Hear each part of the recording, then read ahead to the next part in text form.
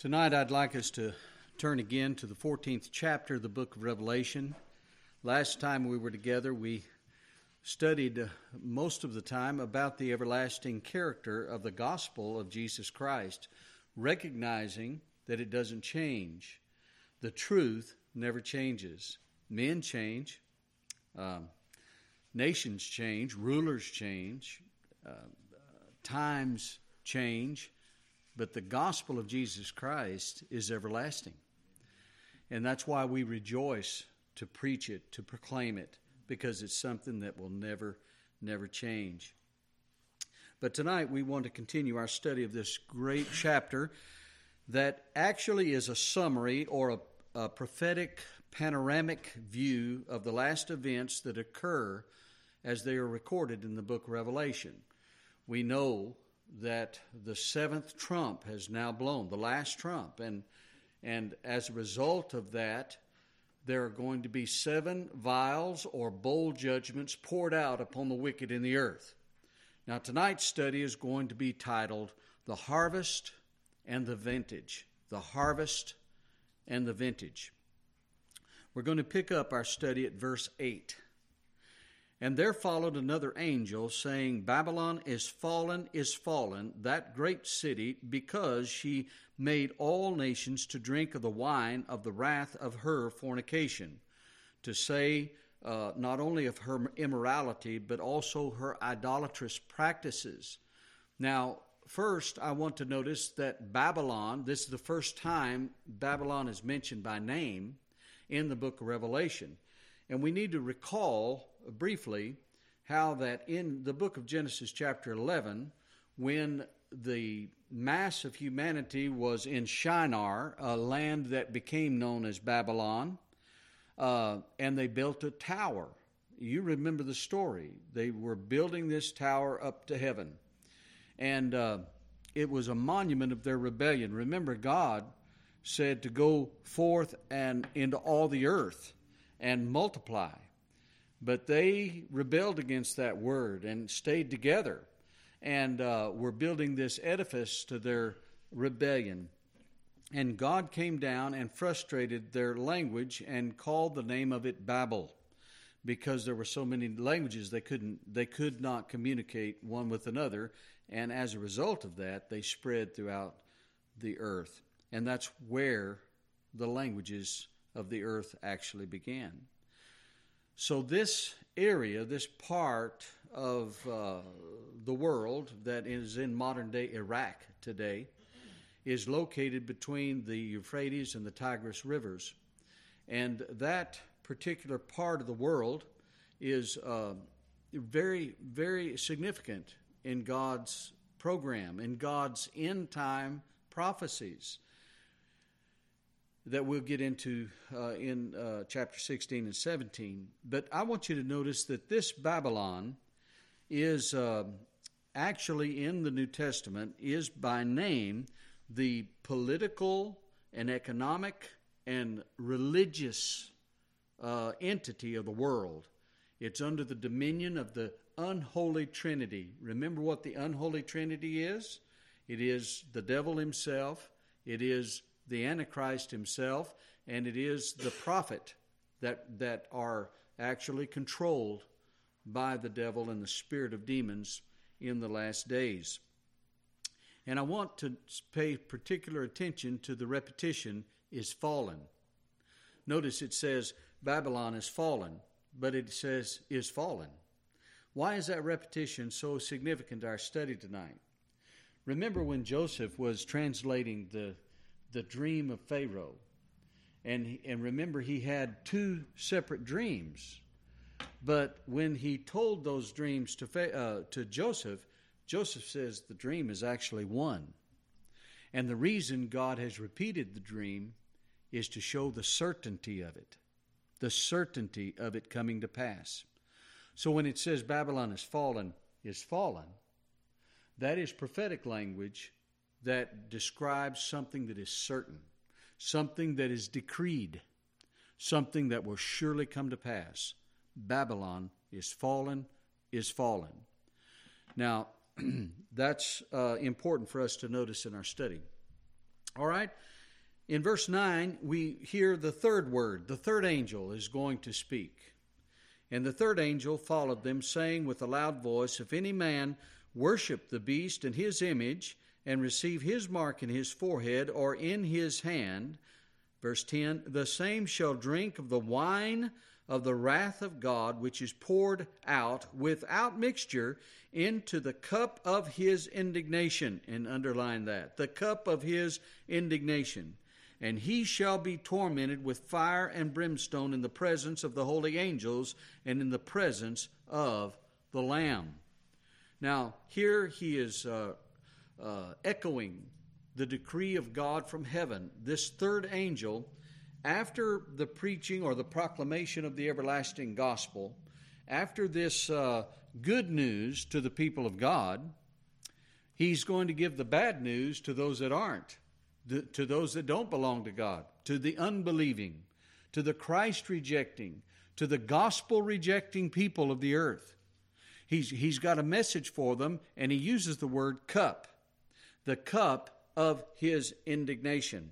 Now, I want to go to one reference. There's probably 30, but one reference to this cup that's found back in the Psalms of David in Psalm chapter 75. Turn there with me very quickly tonight.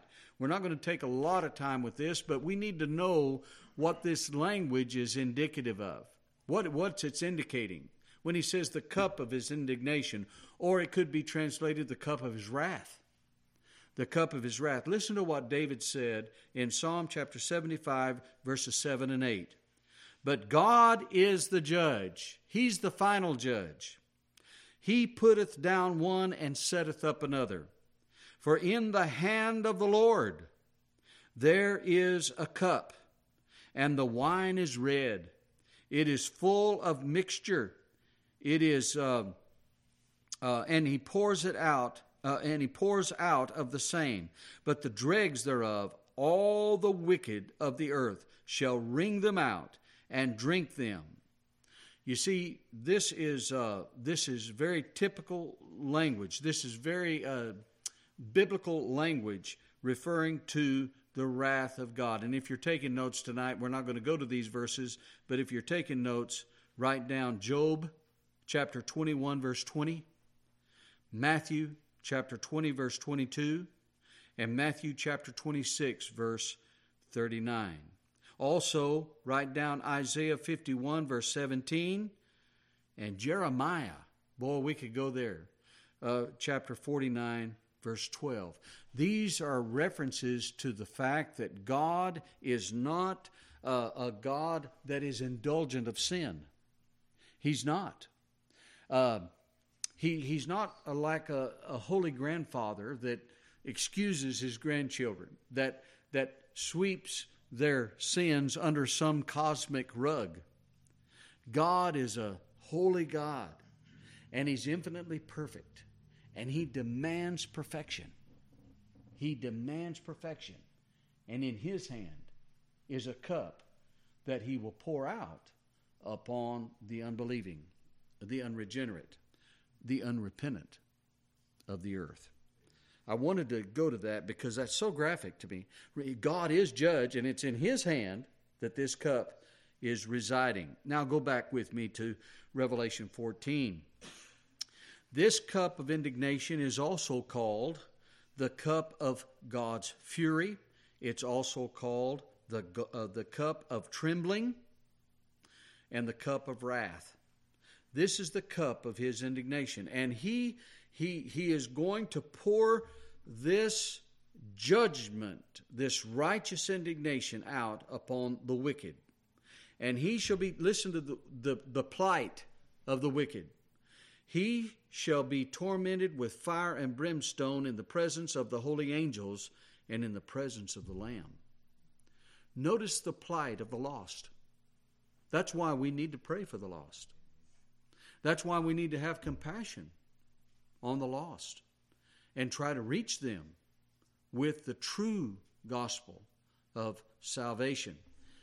You see, brothers and sisters, the thing that I want to really underscore tonight in our study is that were it not for God's grace, toward you and me, we would be in this number.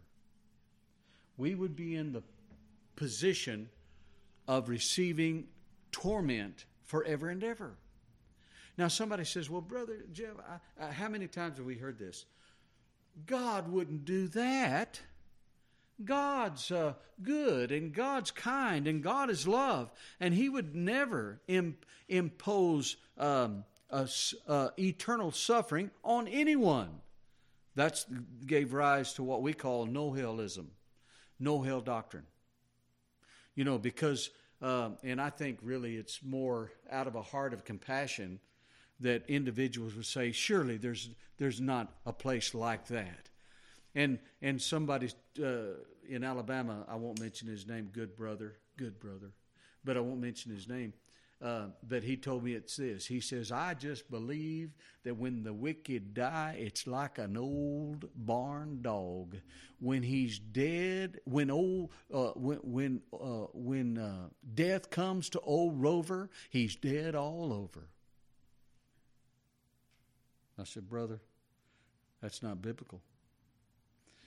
That's not what the Bible teaches. You see, a lot of folks look at life that way, don't they? You only go around once in life, get all the gusto you can, because you're only going to live one time. That's not true. The soul of every man is eternal. And there's only one of two places that soul is going to reside in eternity. One is in heaven, one is in hell. I think about that in terms of what Jesus taught. Jesus taught us more about hell than anybody else. In Luke chapter 16, he tells a story about a rich man. And this rich man had everything good in this world. And remember, there was a poor man named Lazarus that came to his gate. And Lazarus was a beggar. And he was full of sores. And in fact, Jesus says the dogs even licked his sores. You can just imagine the despicable condition of this individual. But Jesus went on with this story, and he says both of these men died. And Lazarus went to the bosom of Abraham, which is a Jewish expression for heaven. And the rich man went to hell. Jesus taught this. And it was a place of torment. The very same word that's used in Revelation 14 was used by our Savior in Luke chapter 16. He said he was in torment. And he saw a gulf between him and Abraham. And he said, Father Abraham, would you please send somebody to warn my brothers about this place? Why? Because it's a place of torment. And this rich man is in hell, lifting up his eyes to heaven, and he sees the joy, and the old word is felicity, of Lazarus in heaven. And he says, would you allow Lazarus to come and dip his finger in water and put it on my tongue? That's how intense his suffering was. Don't sit there tonight and diminish. Listen to me carefully. Don't sit there tonight and diminish the sacrifice of Jesus Christ by claiming that there's no hell. Because that's what you're doing. Jesus endured the torments of hell that we deserved in His own body on the tree of that cross. And to say that there's no such a thing as hell, you're actually diminishing the value of the sacrifice that Christ made on the cross on our behalf. See, it's serious, isn't it? It's serious. Now listen, and I think that's part of the reason people don't preach out of the book of Revelation. Our people very seldom preach out of the book of Revelation. We don't want to be confronted with the enormity of what it would be like if we were not believers, if we were not children of God. But he said, he shall be tormented with fire and brimstone in the presence of the holy angels and in the presence of the Lamb. Now, fire and brimstone. Somebody says, well, that scares the children. Well, brothers and sisters, it wasn't written to scare children. It was actually written to comfort saints. Because were it not for the grace of God, that's what we would deserve. That's what we would get in eternity. We wouldn't have any hope, anything to look forward to after death, were it not for the cross of Calvary. Fire and brimstone. Fire and brimstone. Do you remember Genesis chapter 19, what happened to a place called Sodom and Gomorrah? I read an interesting article recently in an archaeological magazine that I subscribe to, and there were unbelieving guys. These were evolutionists, modern-day scientists, and they were doing some digging on the south end of the Dead Sea. And they dug down far enough to reach what they referred to as tractite. Tractite. And tractite is a green, hard substance that is the result of intense heat on sand. When they started digging up this green stone, they thought it was a stone. They thought it was pottery. And as they widened their search, they found out that the whole ground was covered with this green, hard tractite. And they began to discover that it was several inches thick over a wide place in that valley. And they began to ask people, where did this come from? This is unique to this area, and how could this be formed? And when they did their tests, their scientific studies of it, they found out that it was millions of molecules of sand that had been superheated with sulfur. That's what turned it green. And you know what they called it? Brimstone.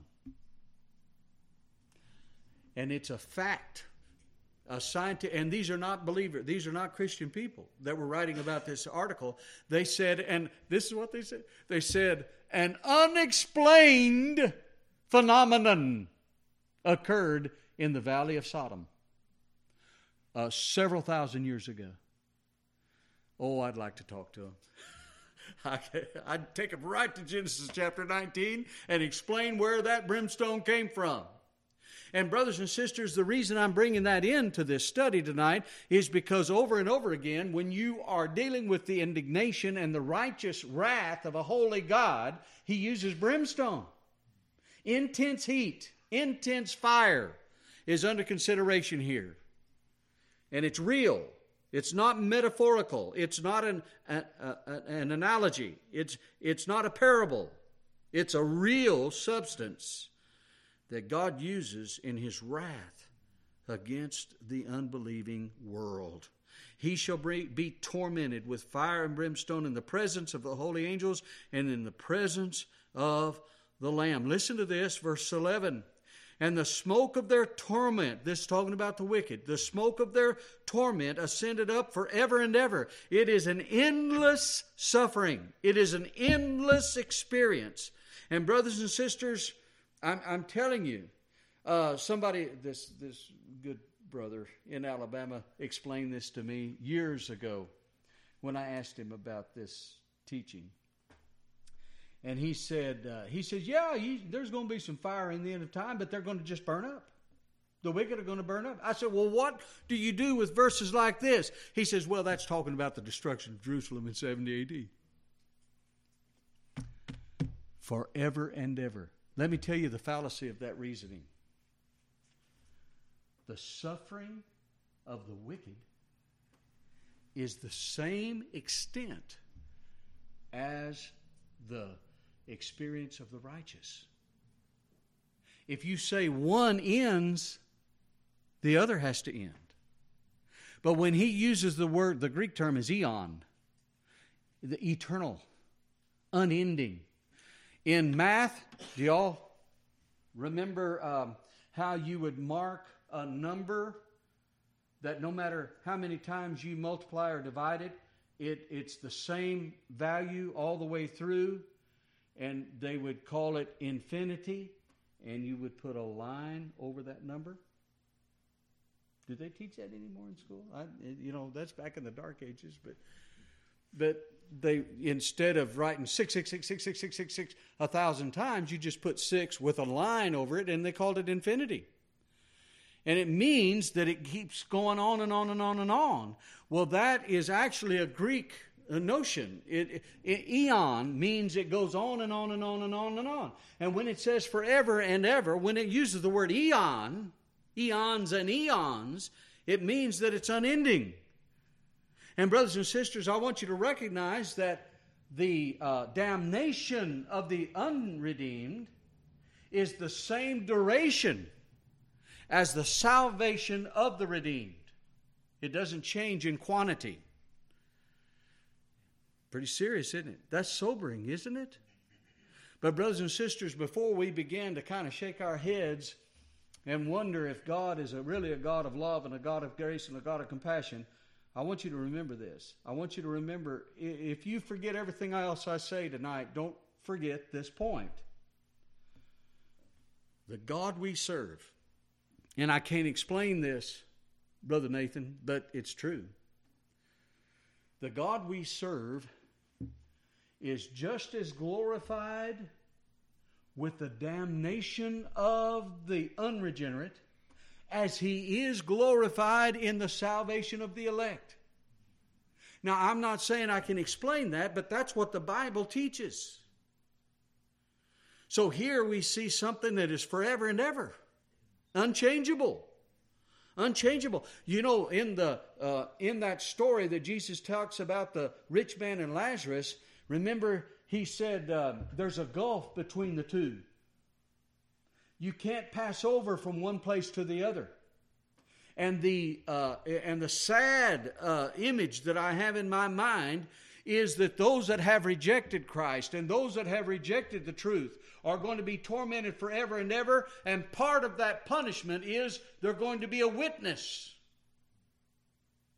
to the salvation of the elect.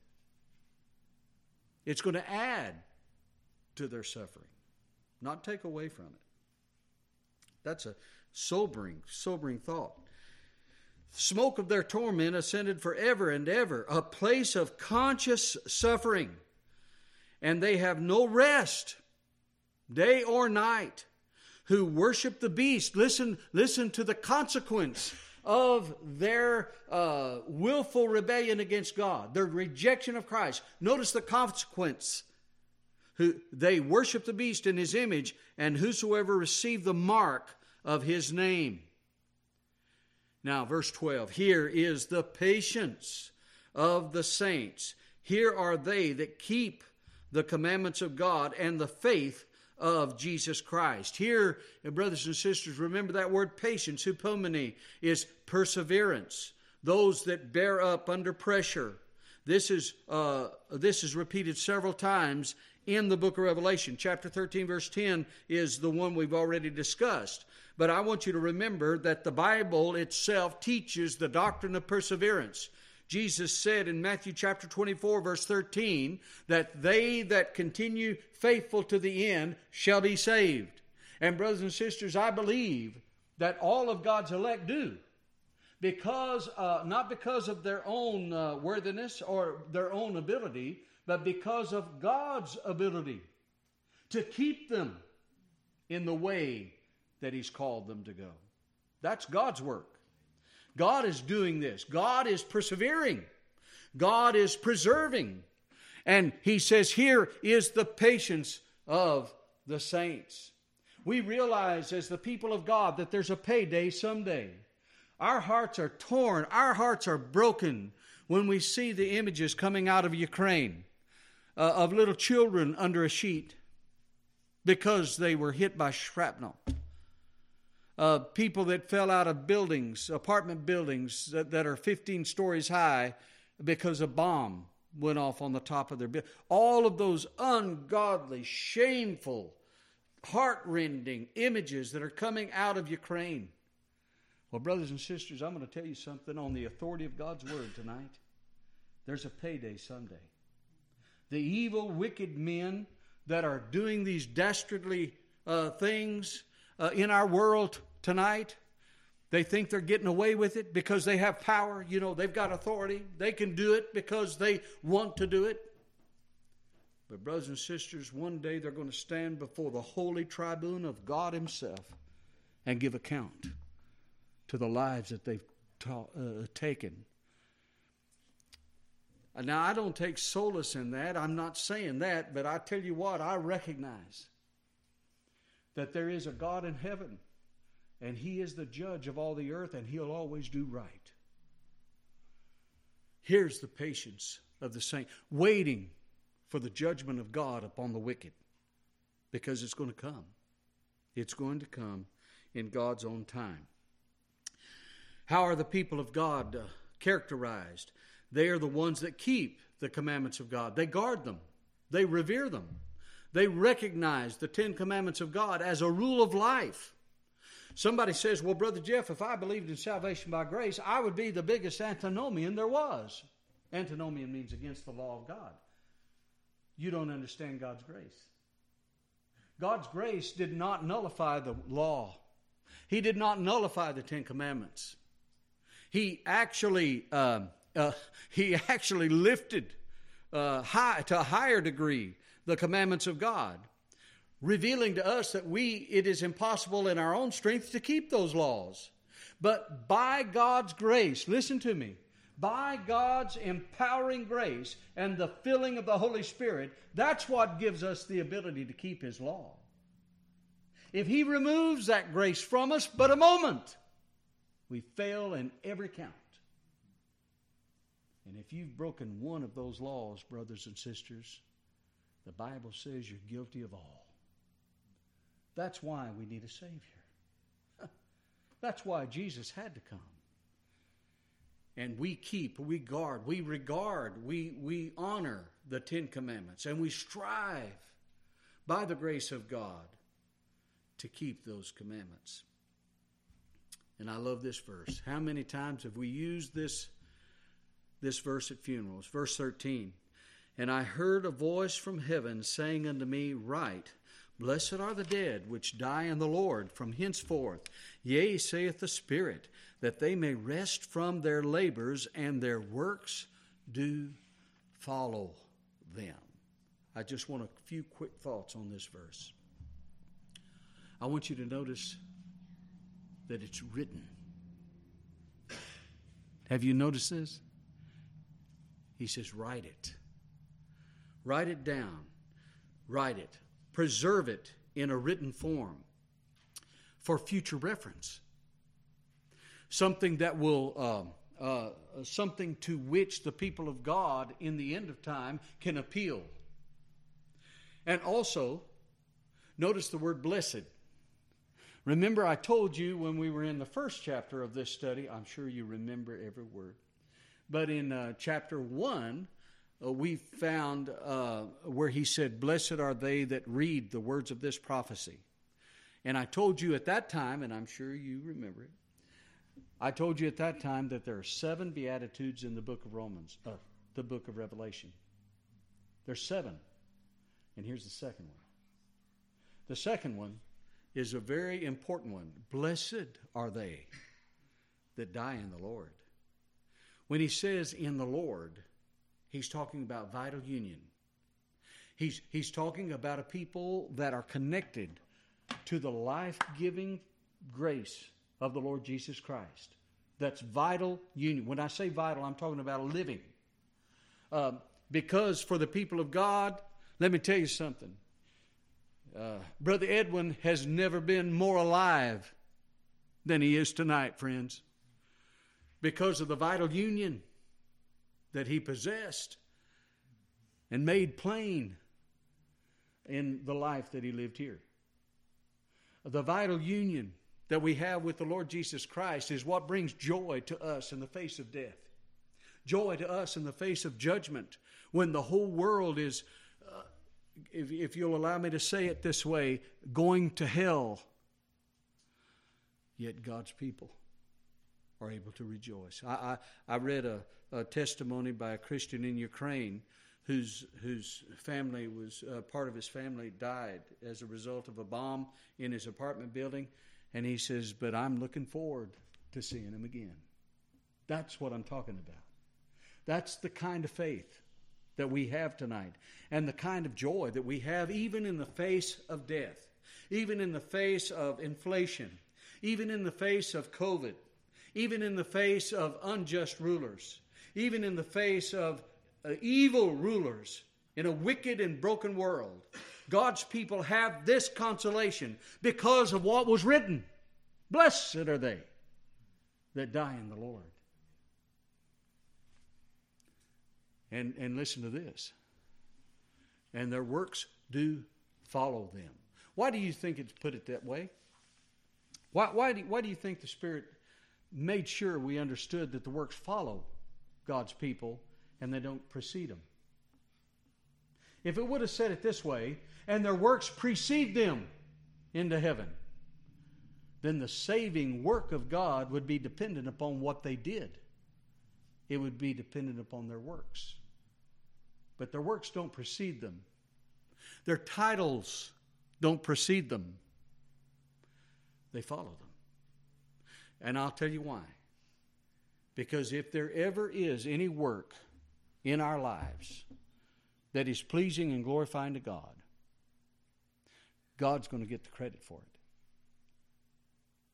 Not man. If we have ever done any good in all of our life that has really brought praise and glory to the name of Christ, it's because of Him and His grace that work was done. So their works do follow them, not as a purchase of eternal life, but as the result of eternal life, as the result of the saving work of God, as a testimony or an evidence of the saving work of God's grace toward man. That's why He said follow. And their works do follow them. Oh, and another thought right here. Brothers and sisters, never buy into the idea that God forgets your works of faith. Whatsoever is not of faith is sin. What I'm talking about is what God prompts you and I to do in His service and for His glory. I'm telling you, on the authority of God's Word, God will never forget that. That work will follow you. This is the evidence of God's working in your life. Okay, and He says we're going to rest. He says that, yea, the Spirit, saith the Spirit, that they may rest from their labors. Rest from what? Rest from all sin. Rest from all sorrow. Rest from all temptation. Rest from all persecution. Rest from all heartache. Rest from all mistakes. Isn't that a marvelous thing for us to look forward to? Our works do not proceed as a price that's paid to purchase eternal life, but are as the evidence of a gracious state. In verse 14, he says, And I looked, and behold, a white cloud, and upon the cloud one sat, like unto the Son of Man, having on his head a golden crown, and in his hand a sharp sickle. Brothers and sisters, I believe this is none other than Jesus Christ Himself. Jesus Christ as the judge of all the earth. Remember what Jesus said in John chapter 5, verse 27, all judgment is given unto the Son. All judgment. He is the righteous judge who will come at the end of this age, according to Acts chapter 17, and judge the world in righteousness. Jesus said in Matthew chapter Matthew chapter 24, verse 30, He is the judge that returns at the end of the age in order to separate His sheep from the goats. And He has a crown, a golden crown upon His head, the Stephanos, the victor's crown upon His head. And He is the Lord of the harvest. He is the Lord of the harvest. He is the Kurios. He is the Lord. He is wearing many crowns. One of those crowns is diadema. The royal diadem as the ruler and one having authority to judge. You see, brothers and sisters, we don't have authority to judge. You know, he says, judge not lest ye be judged. We don't have the authority to judge anyone's heart, but the Son of Man does. The Son of Man knows what's on the inside of you, what's on the inside of the people. And he has that authority to judge. And in his right hand is a sharp sickle. If you're taking notes, that sickle represents the sword of divine justice. This is the declaration of the time of righteous judgment. He says in verse 15, another angel, this is the fourth angel in the chapter, comes out of the temple, and I believe that's the temple in heaven. Somebody says, well, that's got to be the temple in Jerusalem. I believe it's the temple in heaven. Because remember when Moses was receiving the diagram of the tabernacle, he said, build it according to the pattern of what you've seen. What did he see? He saw the heavenly temple. He was building it after the pattern of heaven itself. And here, this angel comes from the holy throne of God, and he says this with a loud voice, thrust in thy sickle and reap. You see, it's the time of the harvest. For the time is come for thee to reap, for the harvest of the earth is ripe. The time of final judgment has come. The earth is now ripe. It's dried. It's ready for the harvest. This language is talking about cutting down. It's the cutting of the grain. The time is right for the cutting down of the wicked. And he, verse 16, and he that sat upon the cloud thrust in, that's Jesus, thrust in his sickle on the earth, and the earth was reaped. And another angel, this is angel number 5, came out of the temple, heavenly temple, which is in heaven. Which is in heaven. He also having a sharp sickle. And another angel, this is angel number 6, came out of the altar, from the altar, which had power over fire. And he cried with a loud voice to him that had the sharp sickle, saying, thrust in the sharp sickle and gather. Now watch, here's the vintage. We went from grain to vintage, to grapes. Some people, actually, and smarter people than I am, believe that these are two aspects, these are two separate judgments. I believe that they're two aspects of one judgment.